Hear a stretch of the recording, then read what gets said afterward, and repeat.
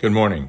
It's September 14th, and welcome to Doing Life, daily devotions for finding peace in stressful times. This is the audible companion to the book of the same name. Today's title is Sorry for the Convenience, and the music you hear is You've Got Mail, George Fenton, and Simon Chamberlain from the piano framed, period. Watson, come at once if convenient. If inconvenient, come all the same. Arthur Conan Doyle as Sherlock Holmes. This morning I had entered the hospital ground floor planning on rounds on the 4th and 5th floor. The staff elevators were sitting ominously with their doors already open, no indicator lit by the button outside, no hint of recent activity. I walked into the right one hesitantly, not really liking elevators even when I know they're working, and pressed 5. Nothing. Then I pushed that cryptic hieroglyph for close. Again, nothing. Not even a lit button on contact. A lab tech walked on and I said, "None of the buttons do anything." She said, "Huh," and then tried multiple buttons herself. Really? Same result. We then proceeded to the public elevators on the other side. Nope.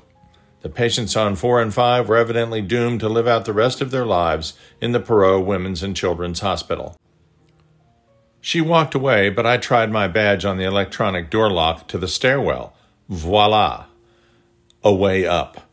The late comedian Mitch Hedberg had a joke about a broken escalator. He said he ran into one at the subway and there was a sign across the bottom that said, "Out of order. Sorry for the inconvenience." Inconvenience? The escalator just became stairs. How cool is that? The sign should say, "Sorry for the convenience." I was inconvenienced by the elevator not functioning, but I neglected to be grateful for the staircase. The stairs offered me much neglected but needed exercise. It offered me a few moments of quiet to contemplate the day ahead.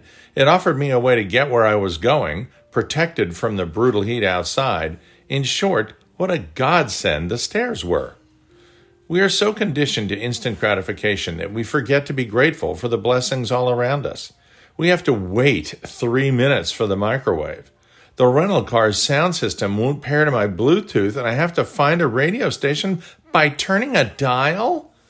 The cottage in Maine has no electricity, so I have to build a fire to keep warm?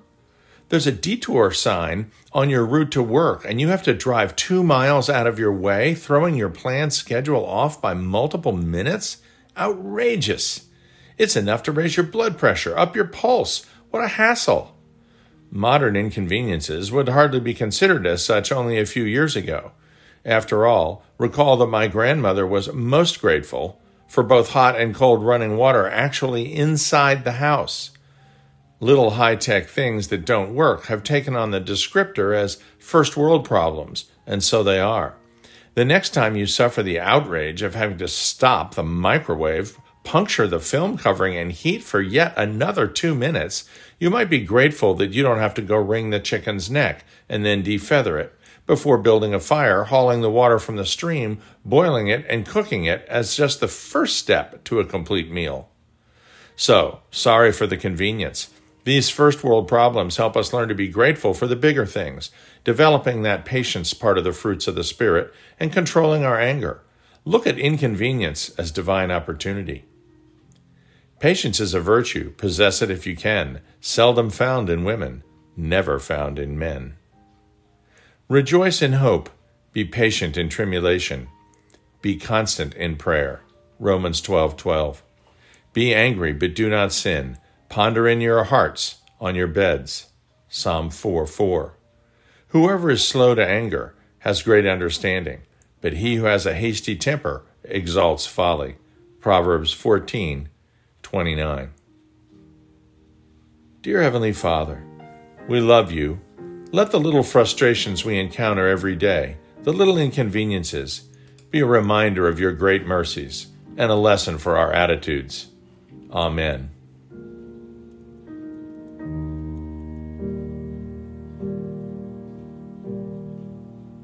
We'll see you tomorrow.